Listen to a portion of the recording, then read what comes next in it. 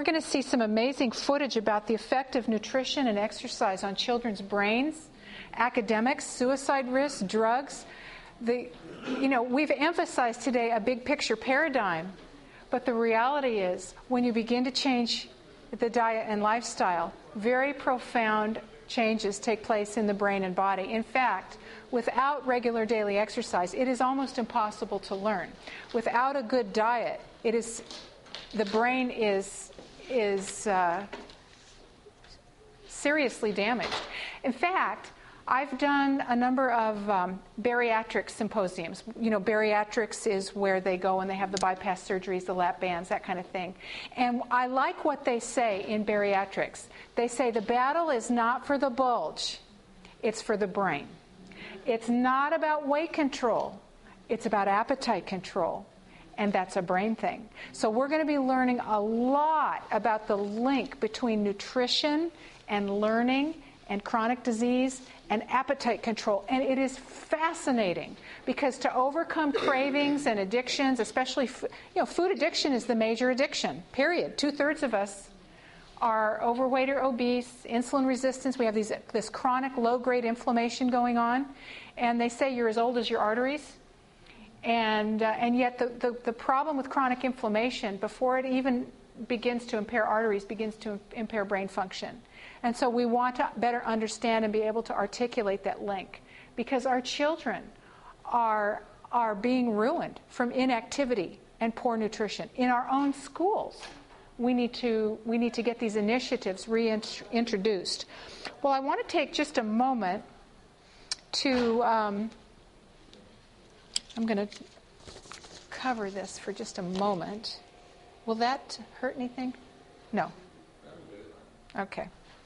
I want to take just a moment to explain about the Lifestyle Matters programs, because they are indeed very, very easy to put on, and we're doing business as Lifestyle Matters, but we're really the Michigan Conference. This is the Michigan Conference of Seventh-day Adventists. Everything that I have here, even though I'm the author and have worked with other researchers and clinicians to produce these materials, they do not belong to me. I get nothing, and I don't want anything. It belongs to the church. This is a church program, and I just praise God for that. It makes me very, very happy to think that God's denominated organization at the conference level as well as the NAD can have a budget and a vision and an evangelistic purpose for the church, the body of Christ. I love it. To me, it's a great privilege. In fact, the cookbook was, I have 3 cookbooks, and they were done before we went to work for the conference, but we gave them to the conference. They belong to Lifestyle Matters. And it's the joy of my life to see people's confidence restored in the church. Sometimes we work with mindsets of people that think that only good things come from other places, but not the body, the organized body. And I resist that, because God wants the glory for His church. He has a denominated people. Amen? Amen.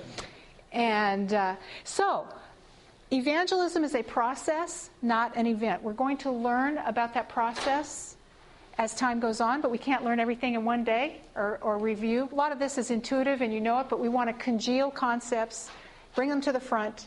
Very, very important. But it's a process, not an event. Very, very important. And as we look at the steps of change, and we're going to evaluate this more carefully, more closely as we go on, as we look at the steps of change, first Jesus mingled with the people as one who, what? Desired their good. Then He, what? Met their needs. And then He won their confidence. And then He what did He do next? Yeah. And then He taught them the truth, and then He said, follow me. Now, 80% of people are in the first several areas.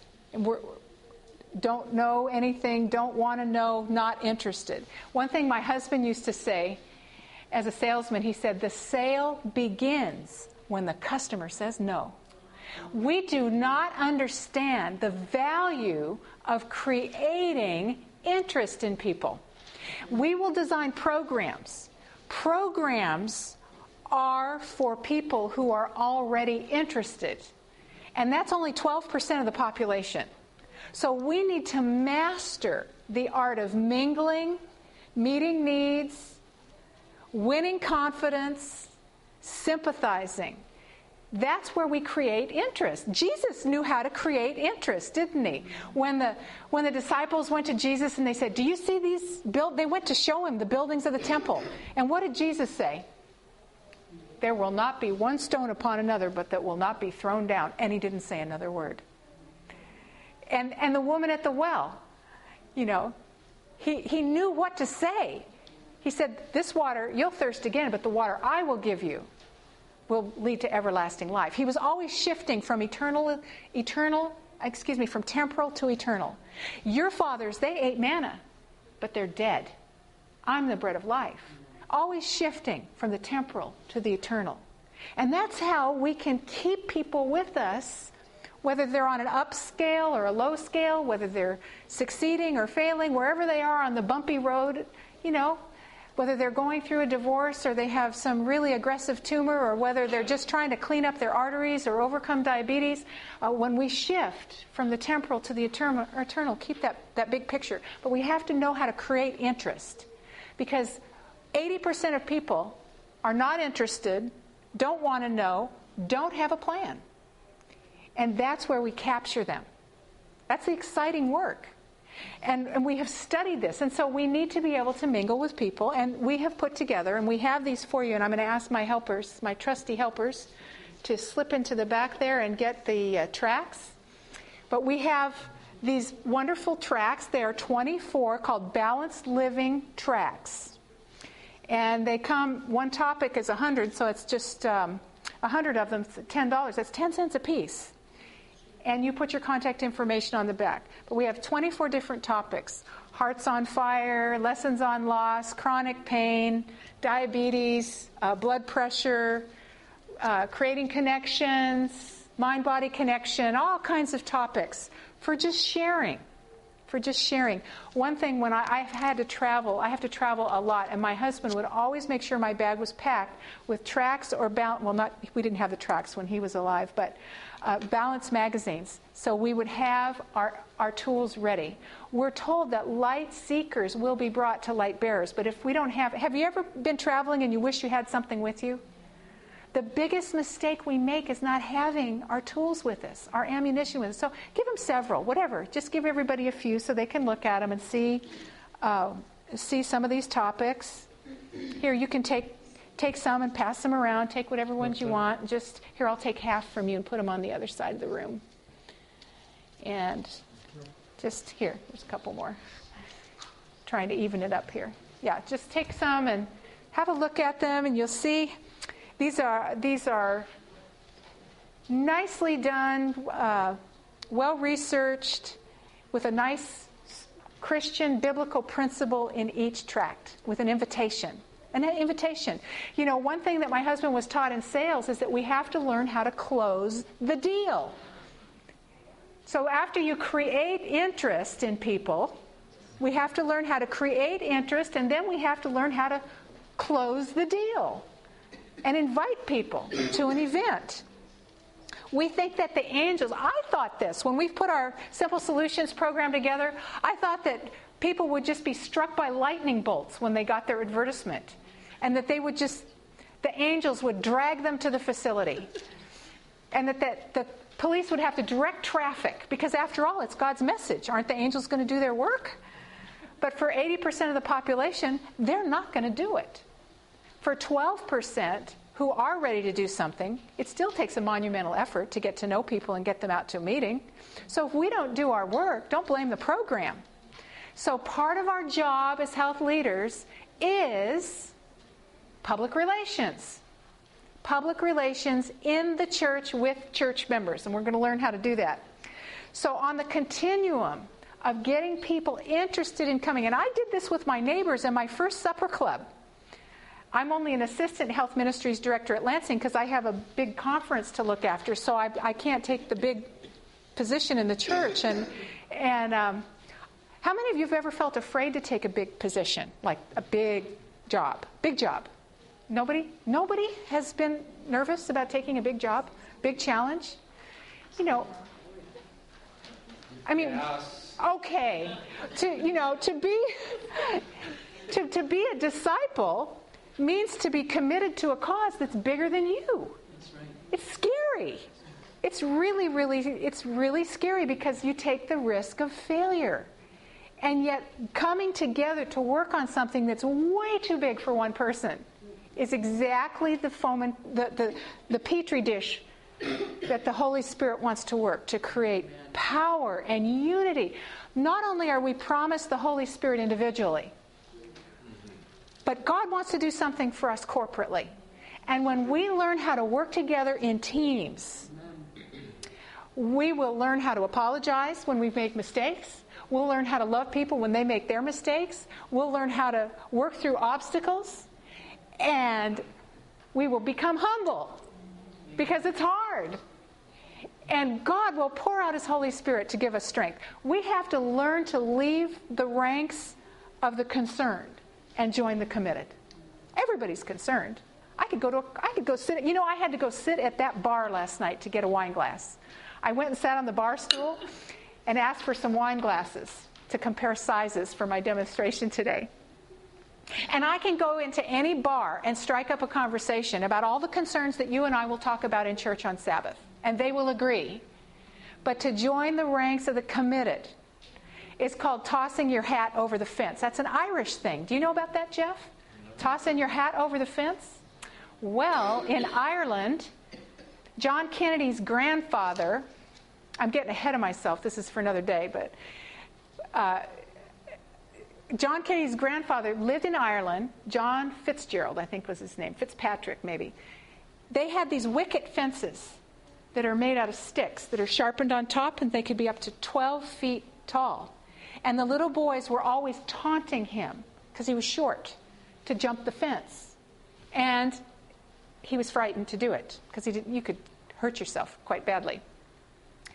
And so in those days, one little boy has one hat. You don't have a whole drawer full of hats or closet full of hats like the little boys today. And you go to school with that hat, you better come home with it. Well, what John Fitzpatrick did, they taunted him and taunted him and taunted him. He finally took off his hat and he threw it over the fence. So when you throw your hat over the fence, what do you have to do? You have to go get it. That's exactly right.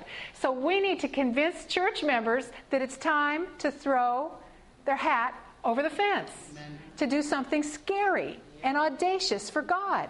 Matter of fact, the way I even got caught up in working in this huge program that's going on in my church right now at the local level, the way I worked before, I'd send out an email. I'm showing up for a program. This is what I want.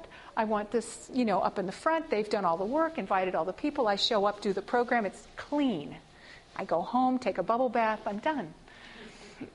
My pastor was up front one day, beating on his chest, saying, I have to personally win souls for Jesus Christ. Right. And then I thought, I was convicted. And I thought, he shouldn't be standing up there beating his chest like that. That's not right. I hope he doesn't do that again. And he did it again. I've got to win a soul for Christ, myself. It's not enough just to pastor. It's not enough just to preach to other people. I want to personally be involved in soul winning. Oh, that bothered me. I just had to shake it off. So I left, and I thought of my friend Beth. She's a nurse. She's a hard worker. She's shy.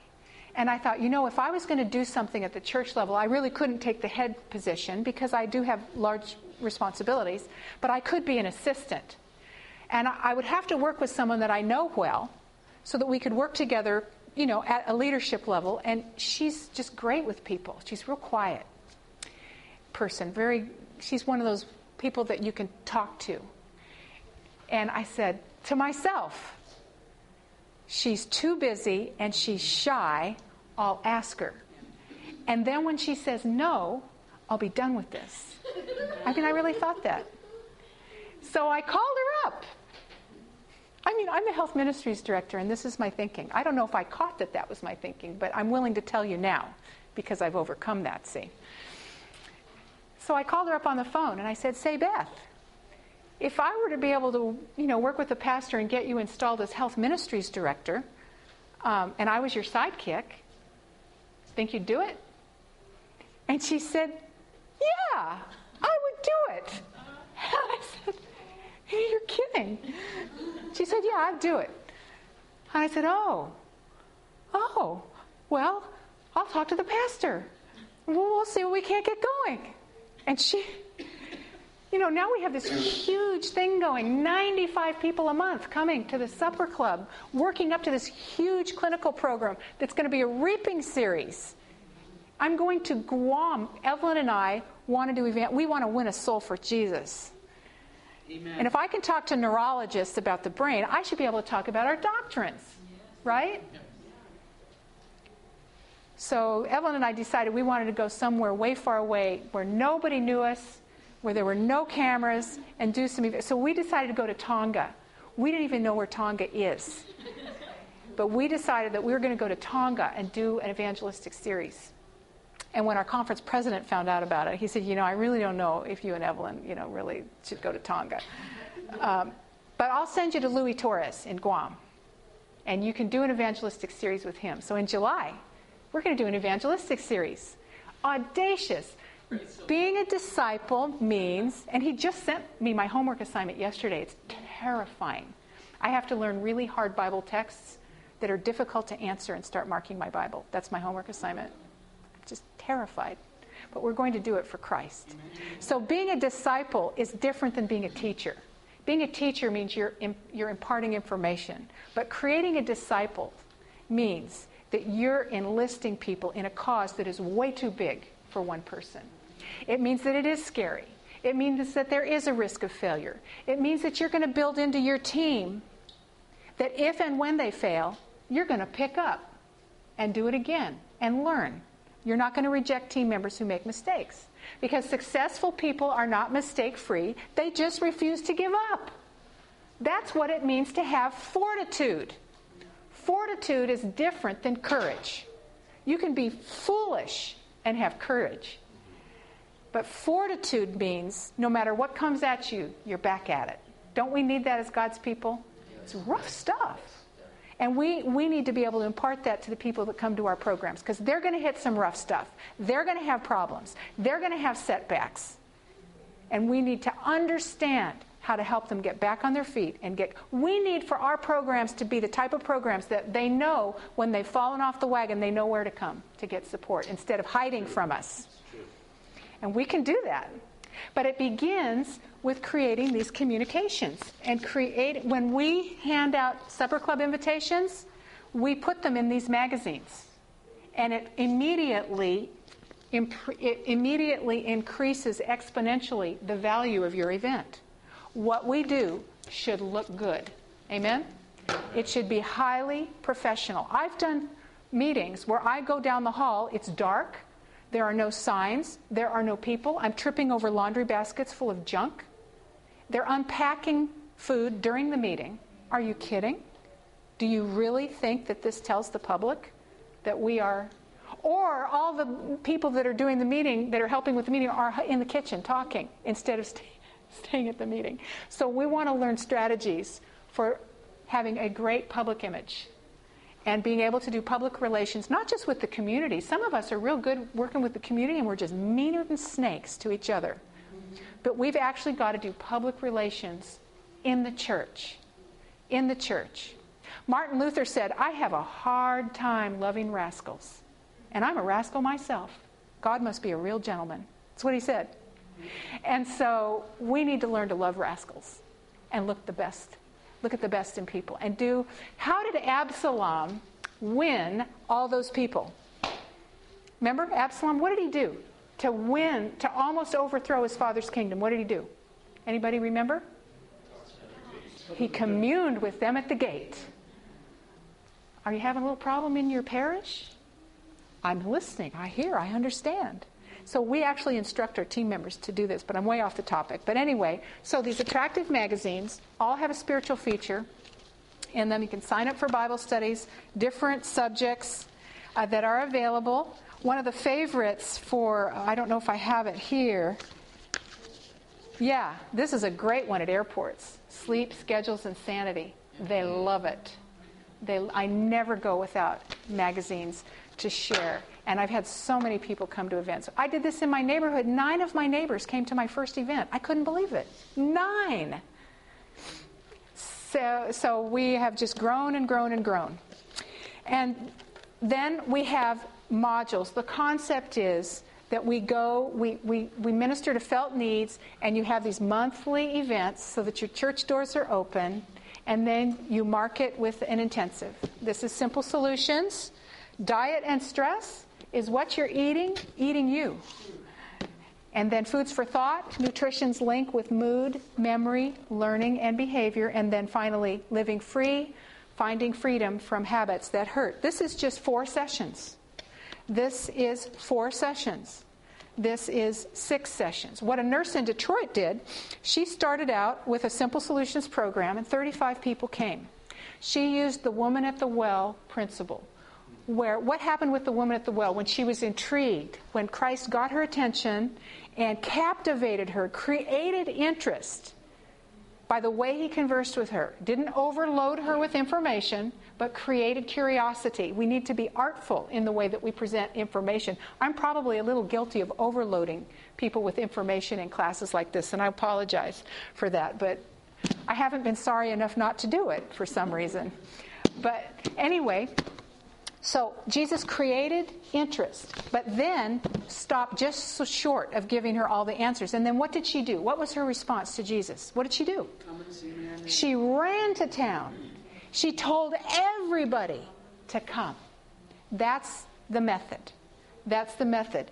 We are in danger of exhausting people with endless meetings when we can just whet the appetite and then continue to work with people on a personal level. So this nurse did this. She held the 4-session Simple Solutions program. She had 35 visitors from the community attend. Had 3 months of supper clubs. You all know what a supper club is, where you have a monthly meeting and you have a little meal and a health lecture and a nice fun social time. It's just an hour and a half. Then she held a Foods for Thought. 60 people came because they brought their friends. Several more supper clubs. Nobody's exhausted. Church members are happy, and we're going to learn some team building concepts of how to create backup systems in the church so that we don't wear out the 2 or 3 people that are working themselves half to death. We don't want to do that. At the end of the year, she held a Living Free program that I helped with. 95 people came. Isn't that exciting? 95 people. So I just praise God for that. The materials are easy. They have a lot of different features, including plug and play, DVD segments that you're going to see, beautiful, colorful workbooks with session guides and answer sheets. And Jerry's going to talk to us a little bit about how he used those in his home. We hired 4 photographers full-time for 6 weeks to take all these pictures. And they're really beautiful, aren't they? We wanted to do it right for Christ's sake. My personal story is in here at some point on my deliverance from bulimia and finding Christ. These are my kids. And the reason that they're there is not nepotism. I had no more budget for a cover. And so I knew that all I would have to do is offer them a sub sandwich and fill their gas tank. And they fell for it. So that's why they're on the cover. And then in your workbook, we have just really continued to try to improve and add to the ease of using these programs, because 80% of churches are less than 100 people. How many of you come from a smallish church, smallish size? Yeah, it's very difficult to have large groups of people or maybe health professionals to lead out. And so what we've done is it's a plug-and-play type of program. You can either do the scripted PowerPoint yourself or the lifestyle features, or you can just play them and watch them. You can watch them to learn and then do it yourself, or you can just play it. And the manual has session guides and handouts, and then, of course, these are the textbooks. And so we have worked very, very hard to make these very, very attractive and cutting edge. This is Foods for Thought, and I just have to tell you, as an aside, one of my favorite sections in this book is called 3 Cheers for Salad. Raw, raw, raw. It's kind of cute. But we also discuss the value of cooked food. Do you know that there is a value to cooking food as well as having raw? Does anybody know what some of the benefits are? There are 3 specific benefits that we need to be aware of. Beg your pardon?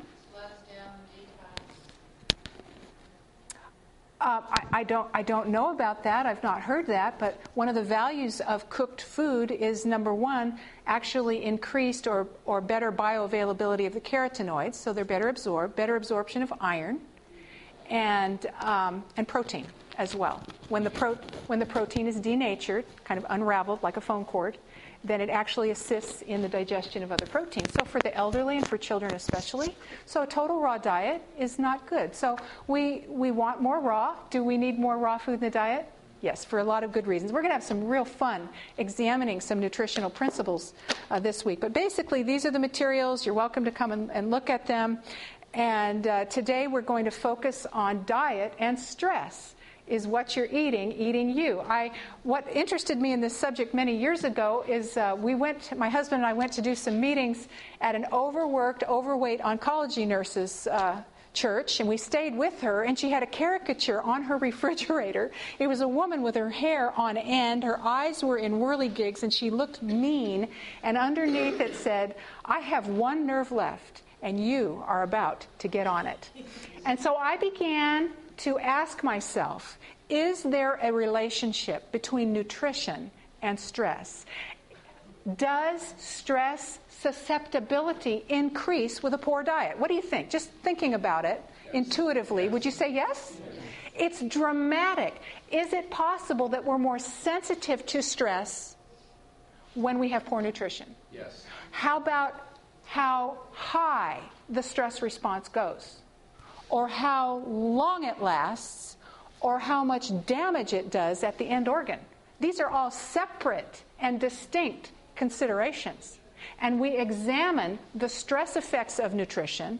We look at some anti-stress minerals and vitamins. And how does stress itself alter nutrient metabolism? That is a separate question. And we deal with that in this book, because it is critical in fighting addictions and in understanding how to cognitively solve problems. One of the long-acting stress hormones is cortisol. And when the brain is bathed in cortisol from chronic stress, it actually destroys nerve cells in the brain. The brain does generate new nerve cells. Isn't that good news? We were taught when we were younger that you were born with all the brain cells you were ever going to have, and all you could do throughout your life is what? Lose them. And then the calculus people come in, and they tell you about age 30, you're going to lose so many billion a day. That's enough to drive anybody to the donut shop, isn't it? I mean, I'd be just so done. I'd be at Dunkin' Donuts. I don't know if they have Dunkin' Donuts in Florida, but that's where I'd be. I'd be so discouraged. But the truth is, the brain does generate new nerve cells. And they actually migrate to 4 very specific areas of the brain. Well, there are a number of areas, but 4 of the major ones, or a couple of the major ones that are of incredible significance, are the amygdala area of the brain, which has to do with emotional memory, and the hippocampal area of the brain, which has to do with cognitive processing and learning, storing information. What does this tell me about God? It tells me that He has engineered you and me for increased knowledge over time and healing from emotional trauma. Amen? Our brains are designed by God for healing because these new nerve cells migrate to those areas. They're very rich, though, in cortisol receptors, which means when you are under chronic stress, those nerve cells die. They may be formed, but they die. So the ability to learn, what happens to the ability to learn under chronic stress? Up or down? Down. So here we have people at a program, they're chronically stressed. That's why I always recommend that people start with a stress program, to understand the importance of protecting the brain from chronic stress. You're not going to get any traction. You know, you can be on the right road, but if you're not moving, you're still going to get run over. And so we need to help people, number one, understand the link between chronic stress and the brain. And that's what the Simple Solutions program is all about. And I want to just show you right now, before we see a clip from the Simple Solutions program, a really nice program with Skip McCarty, who does Stress Beyond Coping. Oh, I may show you that. I may show you Neb. I don't know. But anyway, I want to show you what is called a psychopharmacologic dose of a macronutrient. All right? And Teresa is on her way. She is going to bring me another example of this. Oh, she brought it. Okay, would you bring it in? Bring it up here, please. Okay. We had a kettlebell guy do this with it in my last stress cast. Thank you very much. You did a good job bringing it up too. Okay, what's this number on here? 75. Okay, first of all, I want to explain what let's break down that word just a little bit. Psychopharmacologic dose of a macronutrient. It sounds poisonous, doesn't it? Okay, what are the 3 macronutrients that we need in large amounts? 3 nutrients that we need. Macro, big. Micro is small. Macro's big, micro's small. Macronutrients. We need these 3 nutrients in larger amounts. Can you name one? Protein is one. Carbohydrates another, and the third is fat. That is correct. Remember, F-A-T is not spelled B-A-D. So psyche refers to what? The brain. And pharmacology refers to what? Drugs. So what we want to demonstrate to you is a drug dose of a nutrient that has a brain-altering effect. In fact, under MRI, brain imaging, people who are addicted to food, who have all different kinds of chaotic eating patterns, their brains do not look different than a drug addict. They look the same. Except there are actually more circuits that are involved because of appetite control mechanism. And we will talk about appetite control as the week goes on. It is a fascinating topic. But this 75 refers to how many cups of sugar are in this container. 75 cups. What is the meaning of this? Well, if you were to have one 12-ounce can of soda pop every day for 1 year, you will have consumed 75 cups of sugar. Without doing anything else, you will gain 15 pounds. If you're a woman, you will have increased your risk of developing type 2 diabetes by 75%. Now, the good news is, if you eliminate one 12-ounce soda a day for 1 year, what will you have accomplished? What will you have cut out of your diet? You will have cut out 75 cups of sugar.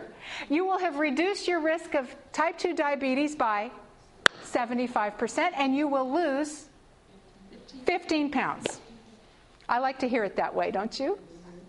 And so this is a visual of what happens with just drinks. And the thing is, what we say is ditch those drinks. Because drinks dysregulate appetite controls faster than anything. Some of these lattes are 2,000 calories. It's incredible. Some of these lattes, some of these specialty drinks that in the cafes, they can be 1,200, 1,800. These triple mochas with whipped cream and caramel and stuff drizzled on top. It really racks up. And there's something about liquid calories that dysregulate appetite controls very, very fast. In fact, it's been estimated that 40% of energy intake of juniors, we call them juicy juniors, is just from juice.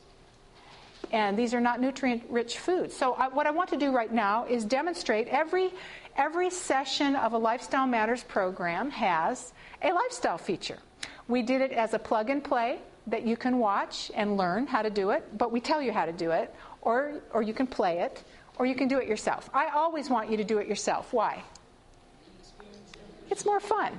People like live stuff, even if you make mistakes. It's just lots of fun. My husband used to do a stress control thing.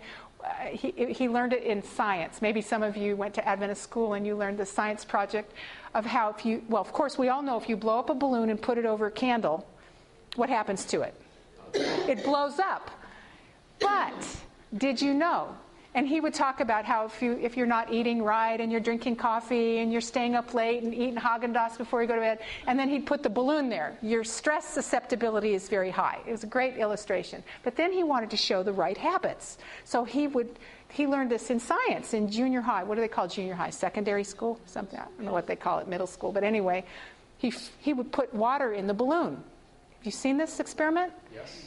Okay, and then he would say, this person B, they ate in the morning, they had a nice high-fiber breakfast, and they had their prayers, and they went for their walk, and then he would hold the balloon over the candle like this, and the people would just, and it didn't pop. But if there's a air bubble, it explodes, and there's water everywhere. And this has happened to him. This happened to him several times. And I want to tell you right now, people will never forget that evening, ever. So if you make a mistake, it's all right. I need a volunteer to come and help me with this lifestyle feature. We like to have the audience come and help. Who's going to come and help me? I need a volunteer. If I pick you, you have to sing. I'll volunteer, but I'll be tomorrow, so I just don't. No, I don't want you. I want some other class person. Who will come and help me? All right. Would you like to sing a little song also? No. Okay. Come on this side of me. Okay. And your name is? Susie. Susie? Yes. Tally. All right, Susie. All right. Do you... Oh, by the way, I forgot to mention that we are creating scripted PowerPoints to go with every single of those 24 tracks. How about that? Is that a blessing? So you will be able to do your own program and your own supper club, and we're going to do a plug-and-play version. And I have the first one done. My homework assignment when I go home is to make the other 23. So if I had enough copies, I'd give everybody one. I just only have this one. So if somebody wants it badly enough, just grab it. All right, Susie, do you recognize this bottle? Yes, I do. I've given it up since August, though. Okay, yes, let's give her a hand. All right, Susie. Good. This is not true confessions up here. It's just a technical question. And do you recognize this? Yeah. And what is it? That's a Mountain Dew. It's bigger. It's bigger. Yeah, we make it real easy in this class. Mountain Dew, bigger Mountain Dew. Which way are the drinking trends going? Bigger. They're going bigger. I worked with a lady in California, Susie, who was drinking 10 of these by noon every day. She was addicted. Really serious. She was so addicted that she would start fights with her husband so that she could go and drink these. This is serious stuff. My husband called this Mountain Don't instead of Mountain Dew. Yeah. I think that's a good thing to remember. But anyway, let's just take a look at some of the nutrition information here. How many sugars do you see here? 31 grams. 31 grams. Now, that doesn't mean a lot to many people, but we want to just understand a little bit better what that means. Now, in 1 teaspoon of sugar, there are 4 grams. To make the math easy, we're going to make this 32 grams. So 4 into 32 is 8. That's right. So let me just take this teaspoon out. I'm going to give you this, and I am going to hold the sugar and give you this glass. And so let's just see what 8 teaspoons looks like. Okay, and let's count together, everybody. Okay. Full teaspoons. Is that pretty full? Yeah, just full. Is that good? Yeah, it's not a science project. We can go fast. 2, 3. You're a little shy on the sugar. Okay, 4. Sorry. 5, 6, 7, and 8. If your kid put that on his oatmeal, you'd get him off to school in a hurry, wouldn't you? It's a lot of sugar. But we're really not even done. Now, this is the small bottle that we're looking at. That's 8. How many servings in this container? 2.5. 2.5. They do not tell you on television that you have to share this with 1.5 friends. Yeah. So there's another serving, which would be 8, and another half serving, which would be 4, which is 12. Very good. Okay, take your glass. We're not done. Let's count with her. 1, 2, 3, 4, 5, 6, 7, 8, 9, 10, 11, and 12. And altogether that makes 20 teaspoons of sugar in the small 20-ounce bottle. So basically it's 1 teaspoon per ounce, correct? All right. But a lot of times, I travel a lot, I see this kind of a combination. So let's see what a full snack looks like. Okay. Let's take a look at the wrapper here. Remember how many grams in a teaspoon? 4. That's right. Okay, so here we have, how many grams? 29. 29 grams. What's 4 into 29? 7 and change. Okay, so we'll go 7 because we went a little up on the... Okay, so 7. What's the next question? How many servings? 2. Are you sharing your Snickers? You know, we can down one of these in less than 45 seconds. Yeah. I've done it. Oh, yeah. Oh, this is on tape. You're human, too. You know, if you're climbing Mount Whitney, no problem. But the problem is, we're having a birthday party for breakfast, Christmas for lunch, Thanksgiving for dinner, and 4th of July before we go to bed. A lot of fireworks, but not the kind that we want. A little bit is one thing. This is a drug dose. Okay, so that would be, so we had what, 7? And then times 2 is 14. Okay, let's see what this snack looks like.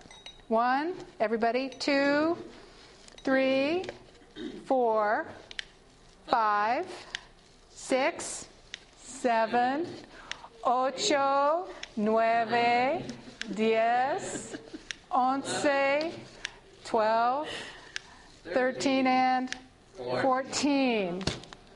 Girl. Wow. Okay, that's a small... Now, if we were going to add the sugar in the big drink, well, we would really need a beer mug. We'd have to add about another 15. Well, Susie, thank you for helping us today. Let's give her a big hand. And we're going to give you a book, a Simple Solutions book for helping us out today in class. Now, aren't you all sorry you were so hesitant to... Thank you. Okay.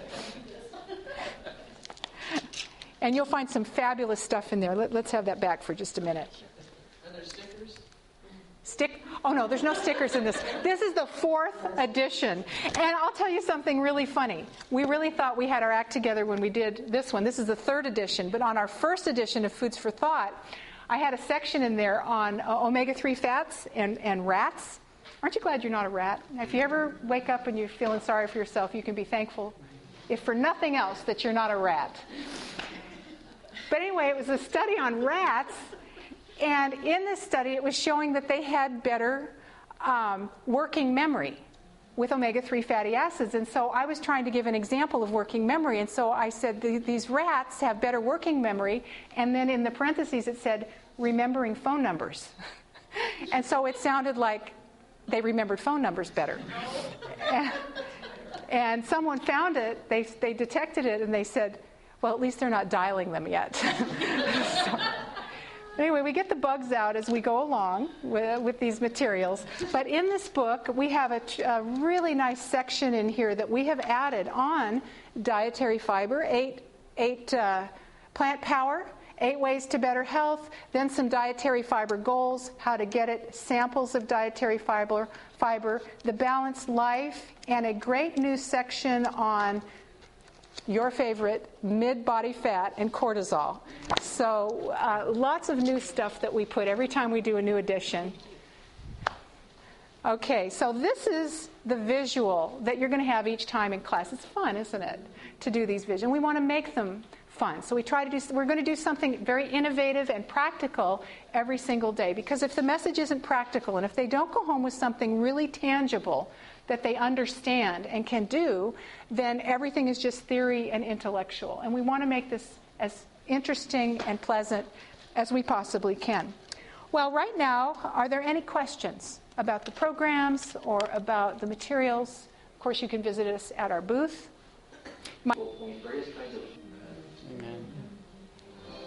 If you want to learn more about how to beat bad habits and establish new, permanent ones, you need to buy this DVD's companion book, Living Free. It's inspiring, isn't it? Yes. And depending on the setting that you are in will determine whether you want to show the delivered features. There were so many, like sometimes in a secular hospital setting, that type of thing, that might not be what you could do there. But there were so many testimonies that came in for the delivered section that that's my husband's voice you heard in his work, making it interesting to watch. And he created a whole new section on there that isn't part of the program. It's called the Deliverance Hall of Fame. And it has 12 people on there telling their stories. And they're quite amazing. And in the book also there's a deliverance section after each chapter as well as these worksheets. This media was produced by Audioverse for the NAD Health Summit. If you would like to learn more about the NAD Health Summit, please visit www.nadhealthsummit.com. Or if you would like to listen to more free online sermons, please visit www.audioverse.org.